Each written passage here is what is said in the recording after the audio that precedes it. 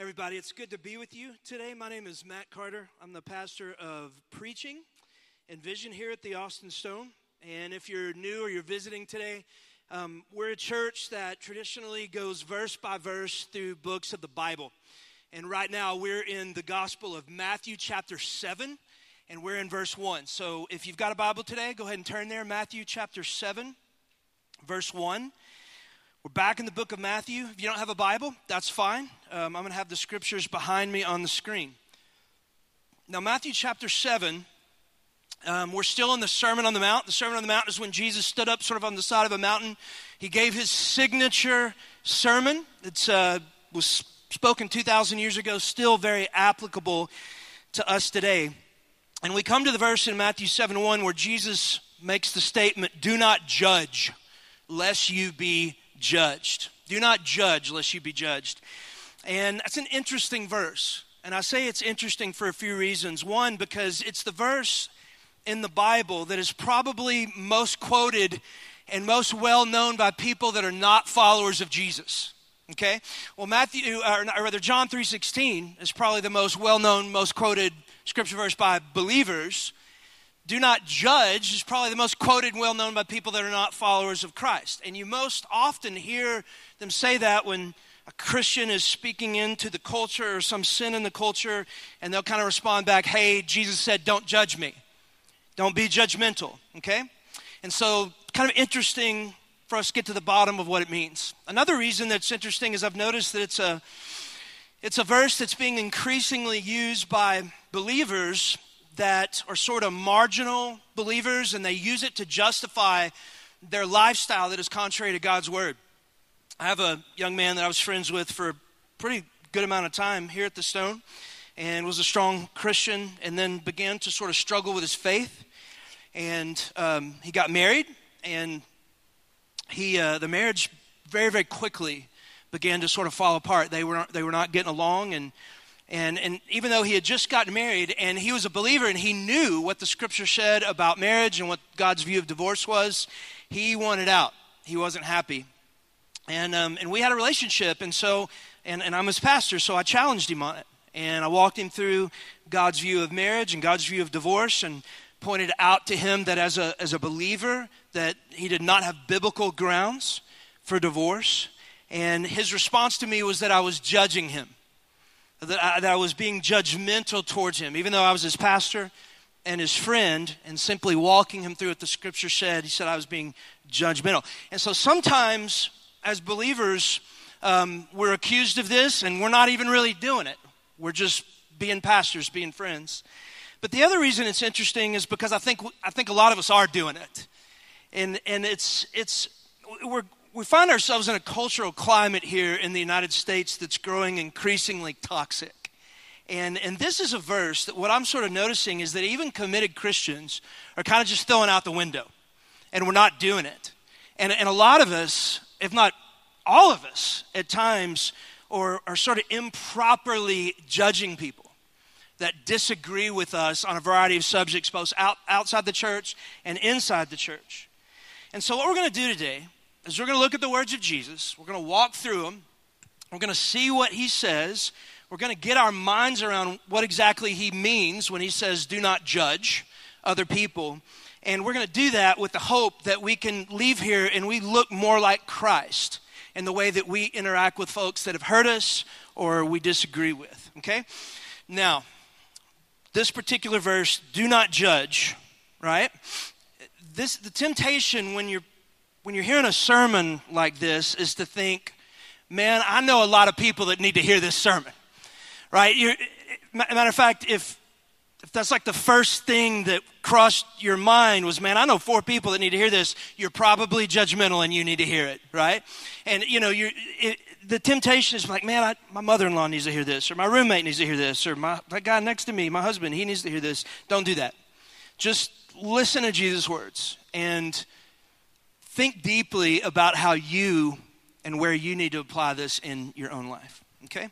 So let's jump in. Matthew chapter 7, verse 1. This is Jesus speaking, and he says, "Judge not, that you will not be judged." Okay, another translation says, "Do not judge, Just straightforward. Do not judge, lest you be judged. And he says, for with the judgment that you pronounce, you will be judged. And with the measure you use, it will be measured to you.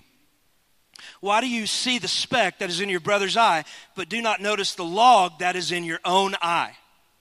Or how can you say to your brother, let me take the speck out of your eye, when there's a log in your own eye? You hypocrite. First take the log out of your own eye, and then you will see clearly to take the speck out of your brother's eye. Now, when you hear these verses, it's important to remember who Jesus is sort of addressing when he's saying these things. Now, he's clearly still speaking to us. That's how it works. But in the original context of the Sermon on the Mount, and specifically here, he's talking directly to the Pharisees. Now, the Pharisees were the Jewish religious leaders of the day, and Jesus had a big problem with these guys. He had a big problem with the Pharisees. And the reason that he had a problem with them is because they had become what's called self-righteous. Okay, the Pharisees considered themselves experts on all things God. They considered themselves sort of the authority on God's law. And so what they did, because they thought they were the experts and they thought they were the authorities on God's law, is sort of throughout the centuries, they began to come up with their own interpretations of how God's law ought to be lived out, to the point that if anybody didn't live up to their standards, didn't meet their standards of how they thought the law to be lived out, then they looked down on them and they considered them massive sinners and they were not really good Jews. And guys, that's classic self-righteousness. Self-righteousness is when because I do A, B, and C, I'm good and I'm right. And because you don't do A, B, and C, you're bad and you're wrong. And that's what they were doing. One of the best examples of sort of this self-righteous judgmental attitude is in the parable that Jesus taught of the Pharisee and the tax collector that went into the temple to pray. And Jesus said that two guys came up to the temple to pray. And the first one was a Pharisee, guys I just talked about, and the other was this tax collector. Now, the Pharisees, again, they were experts on all things God, or at least they thought they were. And here's the deal with tax collectors, is tax collectors were considered evil. They were the bad guys in the culture. They were the ones that everybody didn't like, and they were considered really bad sinners because they, took people's money and that sort of thing. So Jesus tells them how both of them came to pray. Now, what's interesting is how the Pharisee sort of prayed.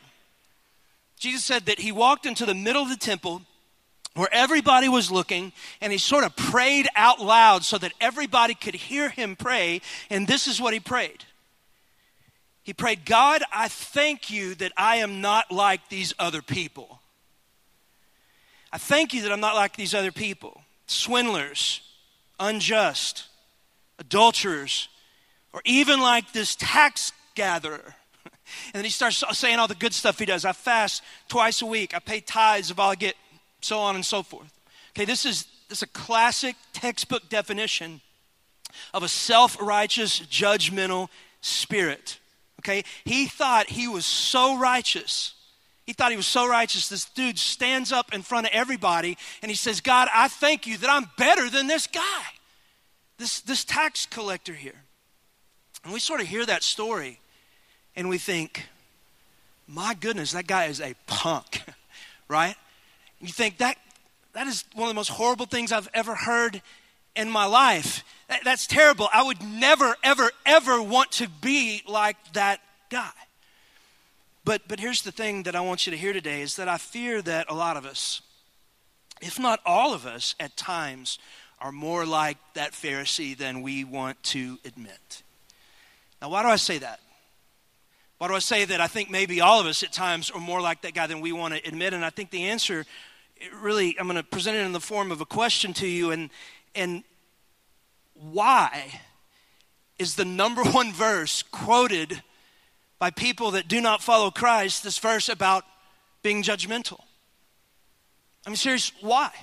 Why is that the thing that they know, and why is that the thing that they're quoting? And I think it might be because at times we're not engaging the sin of the world like Jesus engaged it, but we're engaging it like the Pharisees, and we're coming across with this judgmental spirit, this self-righteousness. And by the way, this is how you know if you struggle with self-righteousness.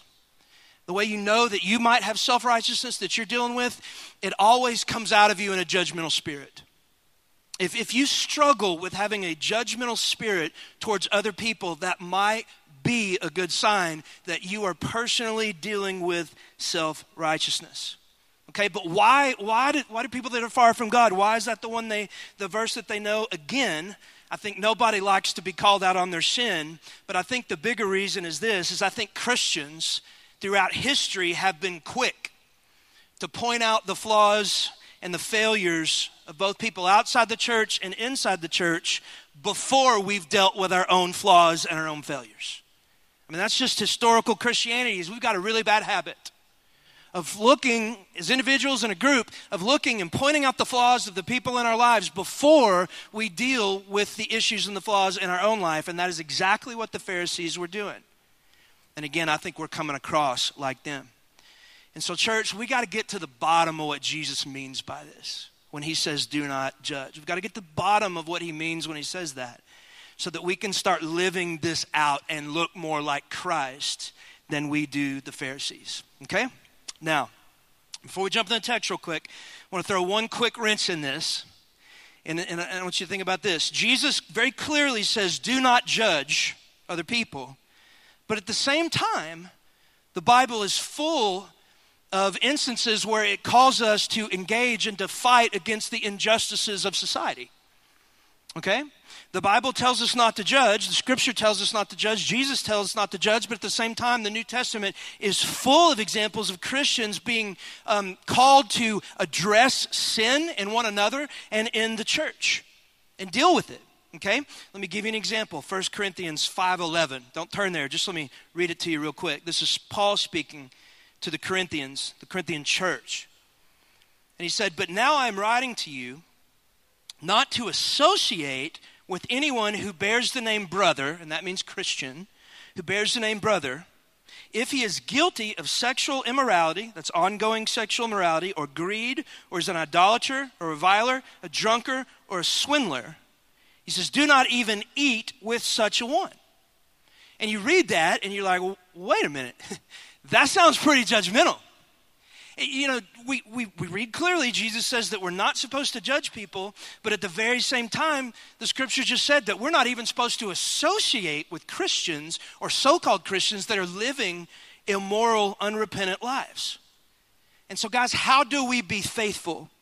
How do we be faithful to be people that fight injustice in society? How do we be faithful to the call of Scripture to engage and fight for the purity of the church without falling into this sort of self-righteous, hypocritical, judgmental spirit?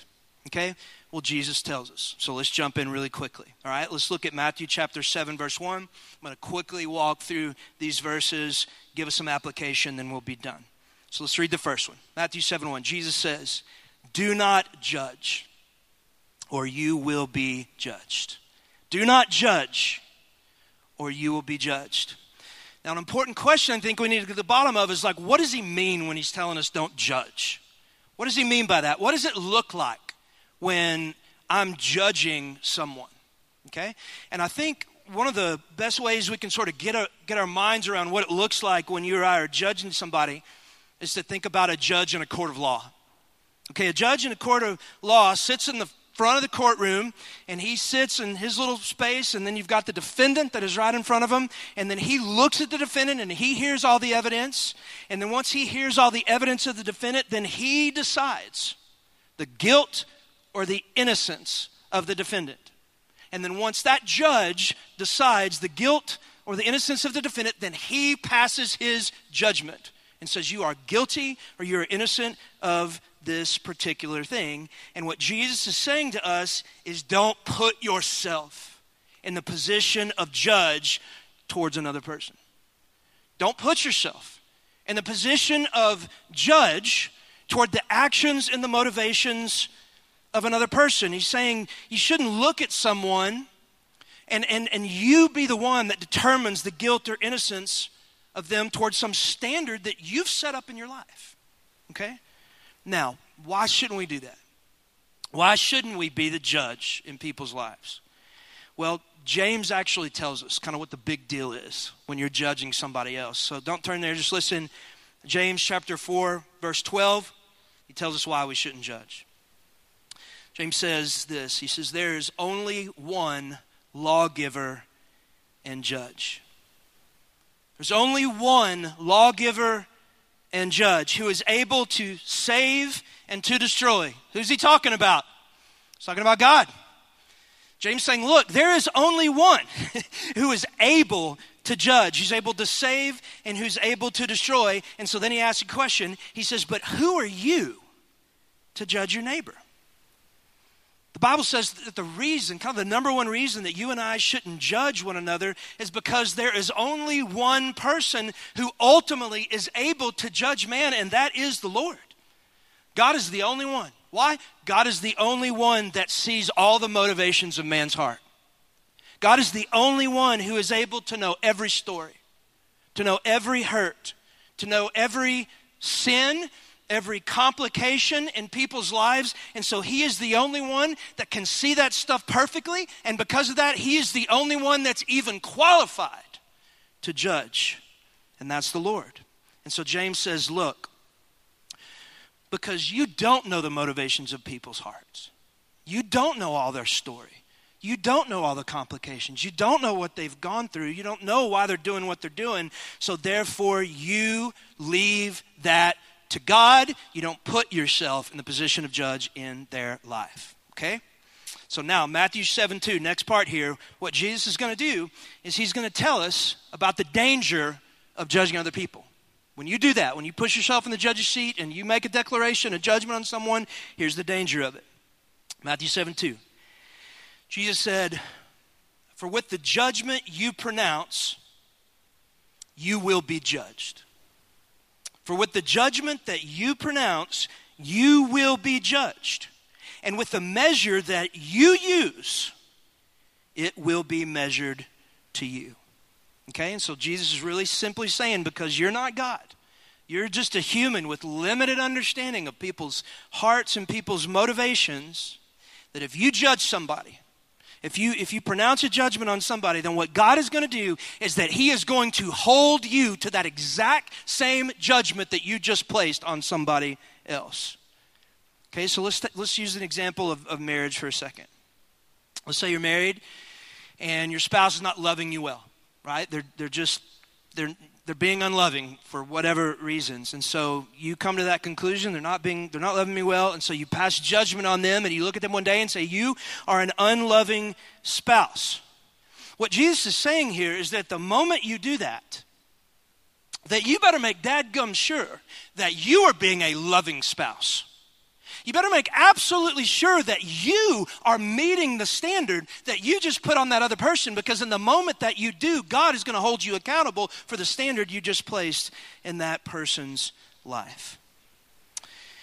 And church, that verse ought to give us pause. That verse ought to make us stop and think for a second, because how often do we pass judgment on people when at the same time, some way, shape, form, or fashion, we're not living up to the standard that we're calling other people to live up to? Which is why Jesus kind of says the very next thing he says in Matthew 7:3. He says, why? He's asking a question here. Why do you see the speck that is in your brother's eye, but you do not notice the log that's in your own eye? Or how can you say to your brother, hey, let me take the speck out of your eye when there's a log in your own eye? Jesus is using hyperbole here. He's actually being kind of humorous. He's saying, wait just a second. Why do you think that you're able to even see a speck in another person's eye when there is a log coming out of your eye? You can't do it. You can't even see the speck if there's a log coming out of your own eye. And so, guys, this is what Jesus is saying here. It's a pretty famous little section of verses there. Jesus is teaching us that the problem with judging other people is that too often You and I are quick to notice the flaws and the failures in other people, when at the exact same time, we have just as big or bigger flaws in our own lives. Jesus is saying, don't do that. Right? We're quick to pass judgment on a mean coworker or friend, when at the very same time we're being unloving to our spouse or our roommate. We're quick to pass judgment on a person that's greedy and that's living this life of excess, when at the very same time we're not generous with our money, but we justify it because we have less of it. We're quick to look down or pass judgment on somebody that commits adultery, when at the same time you might be mired in pornography. Okay? This may upset some of you guys, what I'm about to say now, but if it does, it might be an indication that you're struggling with this, so just keep that in mind before you email me, all right? We're quick to pass judgment on people that are destroying the imago Dei of the unborn, but we're slow to pass judgment on people that are abusing the imago Dei of people of color. You know, at the very same time, we're quick to pass judgment on people who are racist, but we're sort of slow and keep our mouths shut toward people that are advocating the death of the unborn. And Jesus, what he's saying is that when we do that kind of stuff, when we're calling out the flaws and the failures of other people and pointing them out, when we have all this stuff in our own lives that's unrepented of and not dealt with, Jesus says that is hypocrisy. It's the definition of hypocrisy. The definition of hypocrisy is when you notice and you point out another person's flaws and you pass judgment on them, when at the very same time you have things in your life that are just, if not more, messed up. Now, how do I know that's the definition of hypocrisy? Because watch what Jesus calls those of us who are doing this. Matthew 7:4. He says, and how can you say to your brother, let me take the speck out of your eye, when there's a log in your own eye? And then in verse 5, he says, you hypocrite. First, take the log out of your own eye, and then you will see clearly to take the speck out of your brother's eye. Okay? Jesus is saying, look, if you have a judgmental spirit towards a person or towards a group of people, when at the same time there are things in your life where you're not meeting God's standards, Jesus, not me, Jesus calls that hypocrisy. He says you're being a hypocrite in that moment. And Jesus is saying we got to stop doing that. He's saying do not do that. Okay? Don't judge. Now, this brings us to kind of a final point of discussion here that I think is really important. And I talked about it briefly at the beginning of the sermon. Jesus clearly says don't judge. But at the very same time, again, over and over and over again in the Bible, it calls us as believers to address sin in other people. It calls us to fight for purity in the church. And it tells us over and over again to fight against the injustices of culture. And so how does this work? Okay, since Jesus tells us not to judge, does this mean we never challenge an unloving spouse? Because we don't want to be judgmental. Jesus tells us not to judge, but does this mean we never challenge or fight against racism or abortion? Because we don't want to be judgmental. Jesus says don't judge, but guys, for crying out loud, we're all sinners. Every single one of us. So does this mean we never engage people who are sinning and causing hurt and pain in our lives because we don't want to be hypocrites? Well, the answer actually is no. The Bible's absolutely crystal clear that we're to do all those things, but I want you to hear this. But I think what Jesus is getting to the heart of here, don't miss this. What Jesus is getting to the heart of is that we actually do need to do those things.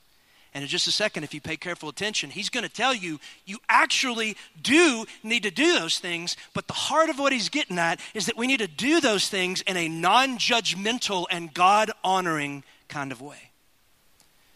And so I want to end the sermon today by giving us just some application. And I want to talk about really quickly here three ways, or rather three things that kind of need to happen in you and me so that we can engage the sin in others and in the culture, that we can help kind of fix and right the wrongs in culture, and we can do it without falling into a self-righteous, judgmental hypocrisy. So here's 3 ways if you're taking notes. And we can engage the stuff, engage wrong, sin, hurt, culture without falling into the Pharisaical hypocrisy and self-righteousness. And here's number 1.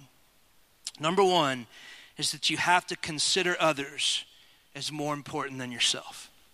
That is step 1. For you to be able to engage the sin in others without falling in hypocrisy is you got to consider others as more important than yourself. We see this in Philippians 2:3. Paul says this. He says, do nothing from selfish ambition. Do nothing. No Twitter, no Facebook. Do nothing from selfish ambition or conceit. But in humility, count others as more significant than yourself. And so, guys, I thought about this. That is like step number 1 in how to engage the sin and the wrongs of other people without falling into self-righteousness and self-righteous judgment is to think about that other person as more important than yourself, okay? Because if you're not doing that, if you're looking at some group of people out there or you're looking at some person and they're doing something that you hate, and you really, deep down in places you don't like to talk about, you think you're better than them, it is impossible not to judge them. You will fall into a judgmental spirit every single time. A natural overflow of you thinking you're better than somebody is you're going to judge them. And I fell into this many times, but I'll tell you one. And years ago, it was about 10 years ago, it was about 2008 or 9, and this really famous pastor guy tweeted something out that was it was just stone cold theologically wrong what he said on Twitter, and what he said was this. It was something to the effect of, you have to give God permission before he can accomplish his will for your life. And when I read that, I was like, that's the dumbest thing I've ever heard in my entire life. You don't have to give God permission for him to accomplish his will in your life, because it's his will and he's God. That's the dumbest thing I've ever heard in my life. And so I'm like, you know what? I got to do something about this. This guy's famous. He's spouting heresy. I can't just sit back and let him do that. So I was like, I've got to respond. And so I responded in some way and kind of just blew him up. And it was pretty much arrogant and condescending and snarky, and felt pretty good about myself, right? I'm like, I'm fighting for the sovereignty of God, man. I stood up for God here. And this woman on the thread, and by the way, the likes went through the roof. Everybody's like, yeah, man, piling on. Get him, Carter. This guy's dumb. And this woman tweets back at me and says that I was being judgmental. And at the time, I completely ignored that and blew it off. I'm like, no, man, I stood up for what's right. And this is a stone cold dead wrong statement. That's heresy. I got to stand up for that, so I completely ignored it. But as I read the words of Jesus and I think about sort of what he's saying and how we're supposed to engage the wrongs of society, at the end of the day, I think that woman was right. I think I was. And here's the reason.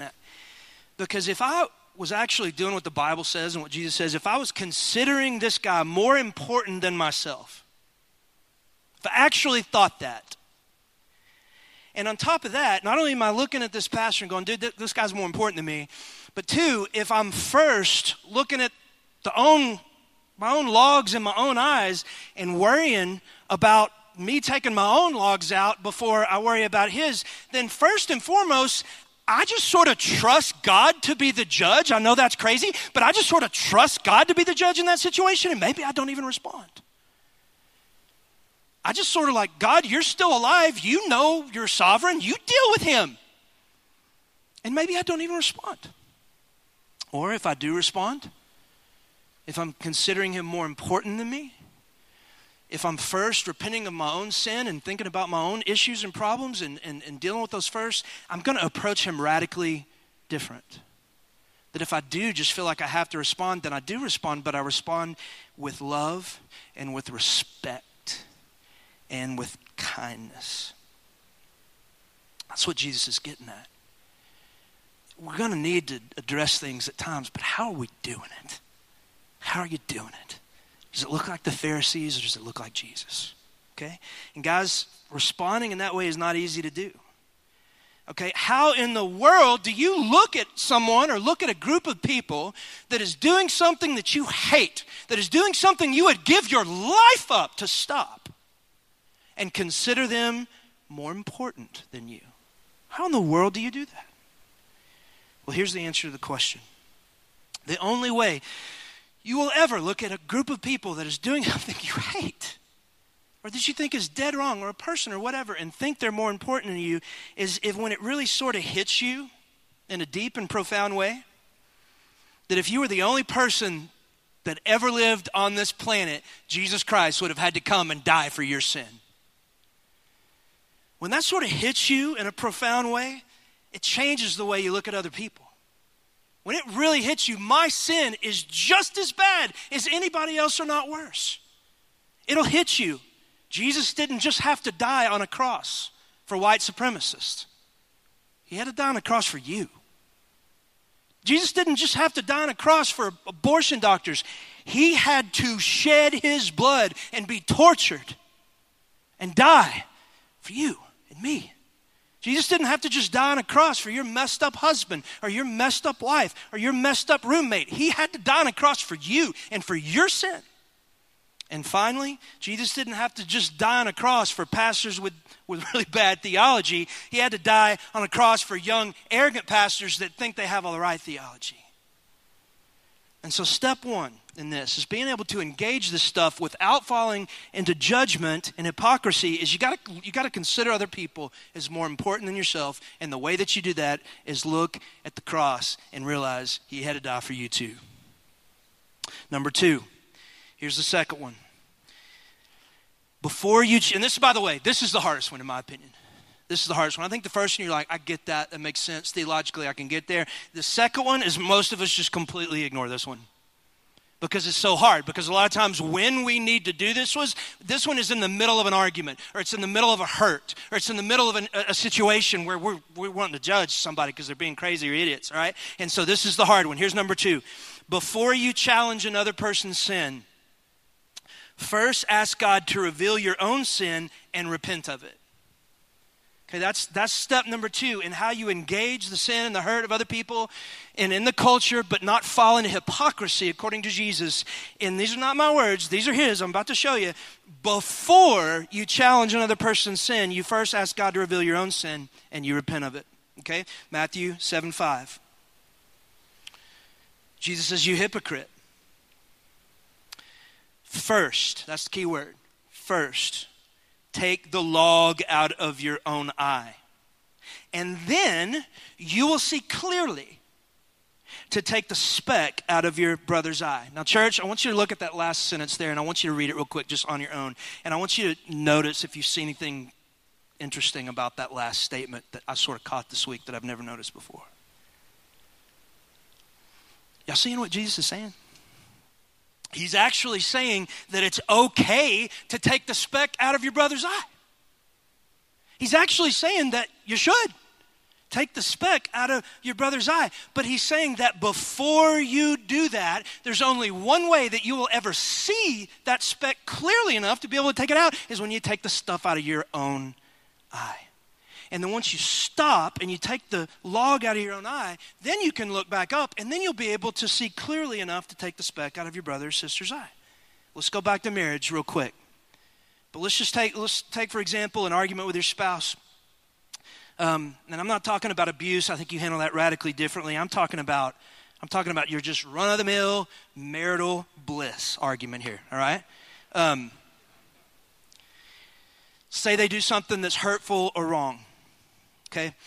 I think what Jesus is saying here is that the unwise and the ungodly thing to do is just sort of immediately jump in, look at their actions, and just make a judgment before you deal with yourself. Jesus says, not me, Jesus says that's hypocrisy when you do that. But what instead Jesus is saying is that the first thing you do before you pass judgment is you stop. You stop. And then you stop, and once you stop, you evaluate your own heart. Is there any sin in my life Am I doing this to other people, what they're doing to me? Is there anything that I've done to contribute to this argument in any shape, form, or fashion? And by the way, 99.999% of the time, the answer is going to be yes. You contributed it. And so you stop.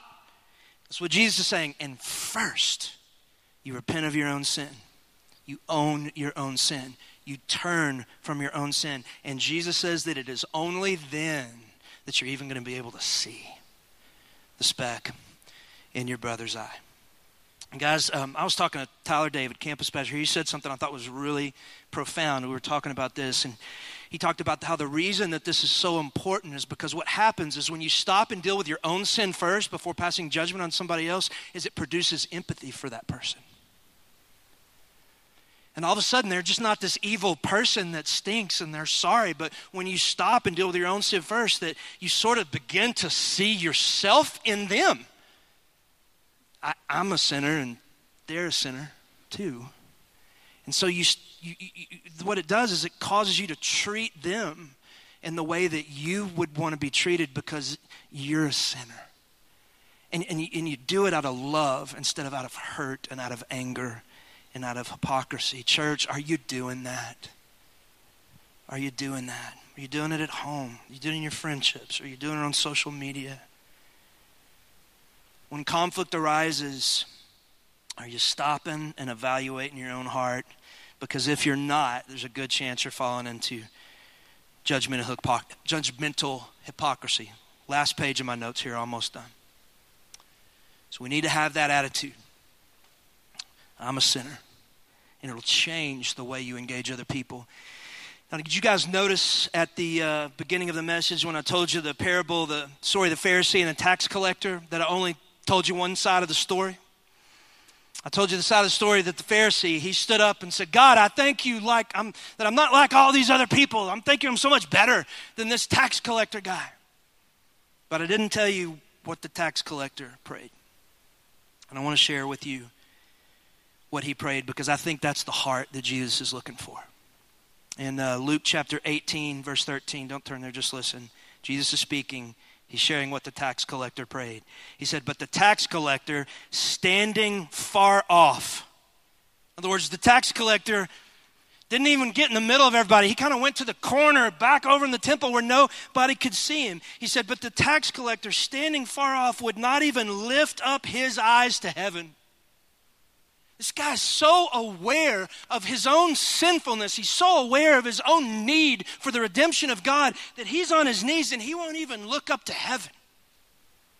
And Jesus goes on and says he would not even lift up his eyes to heaven, but he beat his breast saying, God, be merciful to me, a sinner.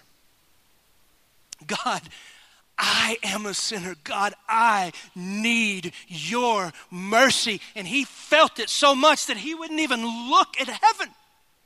And watch what Jesus says in verse 14. Jesus says, I tell you, this man went down to his house justified rather than the other. For everyone who exalts himself will be humbled, but he who humbles himself will be exalted. Jesus said that Pharisee that stood up, that was following all the laws, that stood up and said, hey, I'm better than everybody else. He didn't go to his house justified, but the guy on his knees that wouldn't even look at heaven and say, God, have mercy on me because I'm so messed up.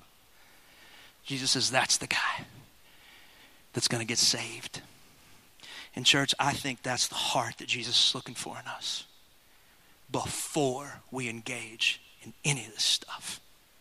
I think Jesus is screaming from the rooftops is that if we don't have that heart, then we have no business engaging in the sin of other people, because when we do, we're going to come across like the Pharisee, and we're going to do it every single time. But if we do have that heart, when we do engage, we'll do it in kindness and love in the Spirit of Jesus Christ. Well, here's the thing.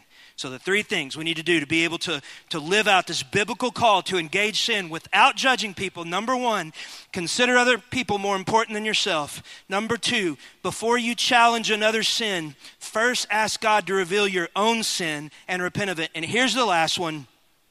When you do engage those that are in sin and those who have wronged you, you do it like Jesus. Realize they're more important to you. deal with your own sin first, and then when you do engage it, do it like Jesus, not like the Pharisees. I want to tell you one last story, we're done. Story of Jesus and the Pharisees' engagement with the woman caught in adultery. Pretty famous story. There's the law said that you couldn't commit adultery. It could be punishable by death. The Pharisees caught this woman in the act of adultery. They dragged her out into the middle of the street with everybody watching.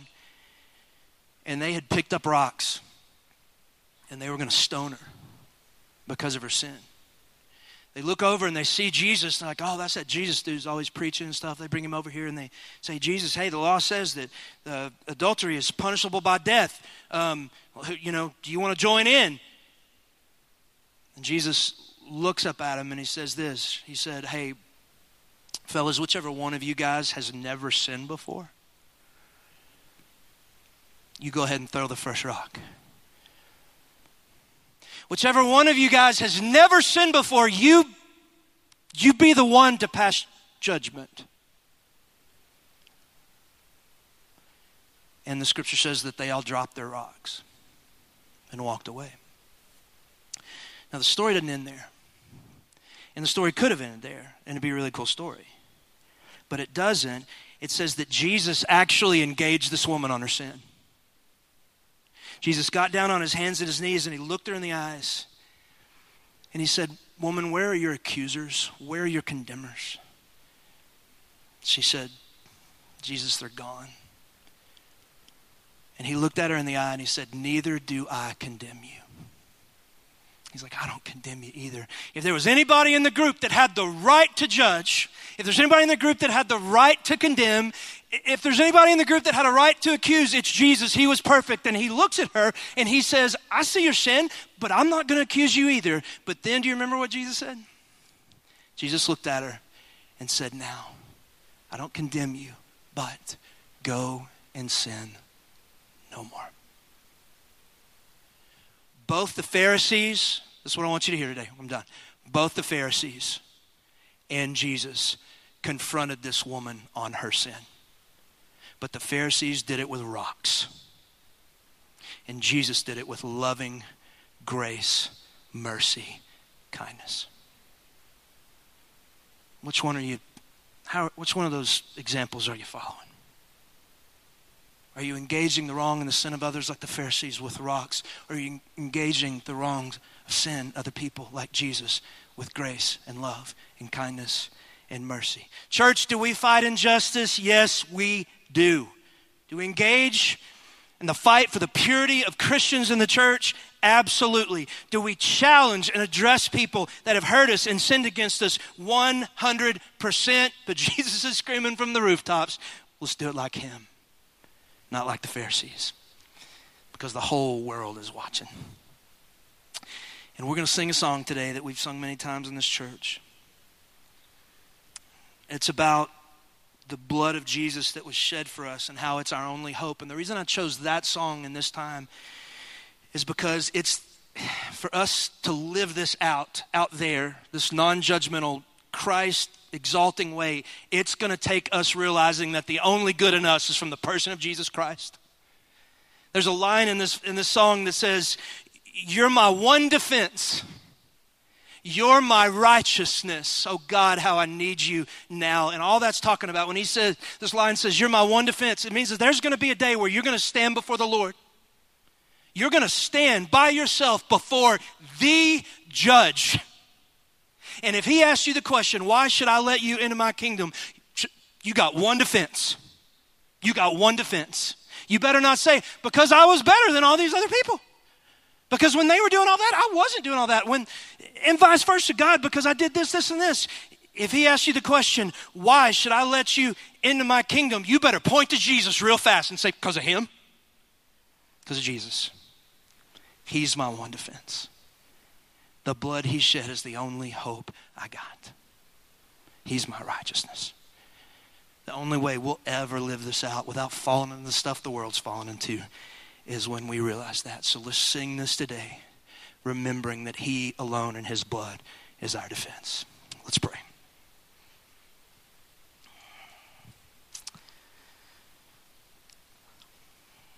With her head bowed and eyes closed, I want you to take just a second and see if the Holy Spirit would reveal in your life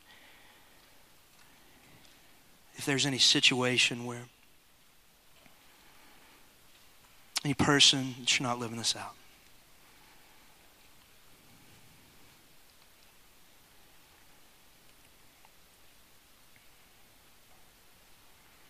Take some time today and ask the Lord to help you to consider that person, that group of people, is more important than yourself.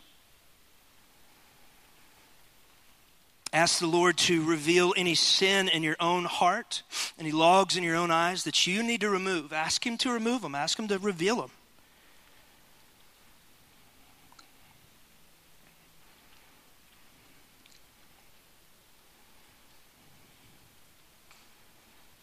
And then finally, ask Him to give you the strength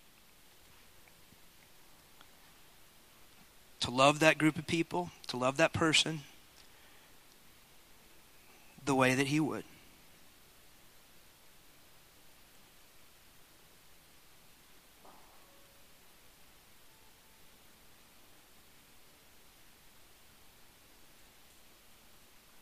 Lord Jesus, this is such a difficult verse. Father, help us to be faithful to this, to be people that stand up against the wrongs of society and fight for purity in ourselves, our friends, our church, but at the same time, don't be hypocrites. Help us to display the love of Jesus the way that you did towards that woman that was messed up in some pretty bad sin. So that when people look at us, Lord, they would not see judgmental Christians, but they would see people that are full of love and care. Father, thank you for giving us such an incredible example in the person of Jesus. We thank you that He is our defense today, that He is our righteousness, that He died in our place, that we have a Savior in Him. Let us be people that worship Him today for all that He's done and all He's going to do. And we ask that in Jesus' name. Amen.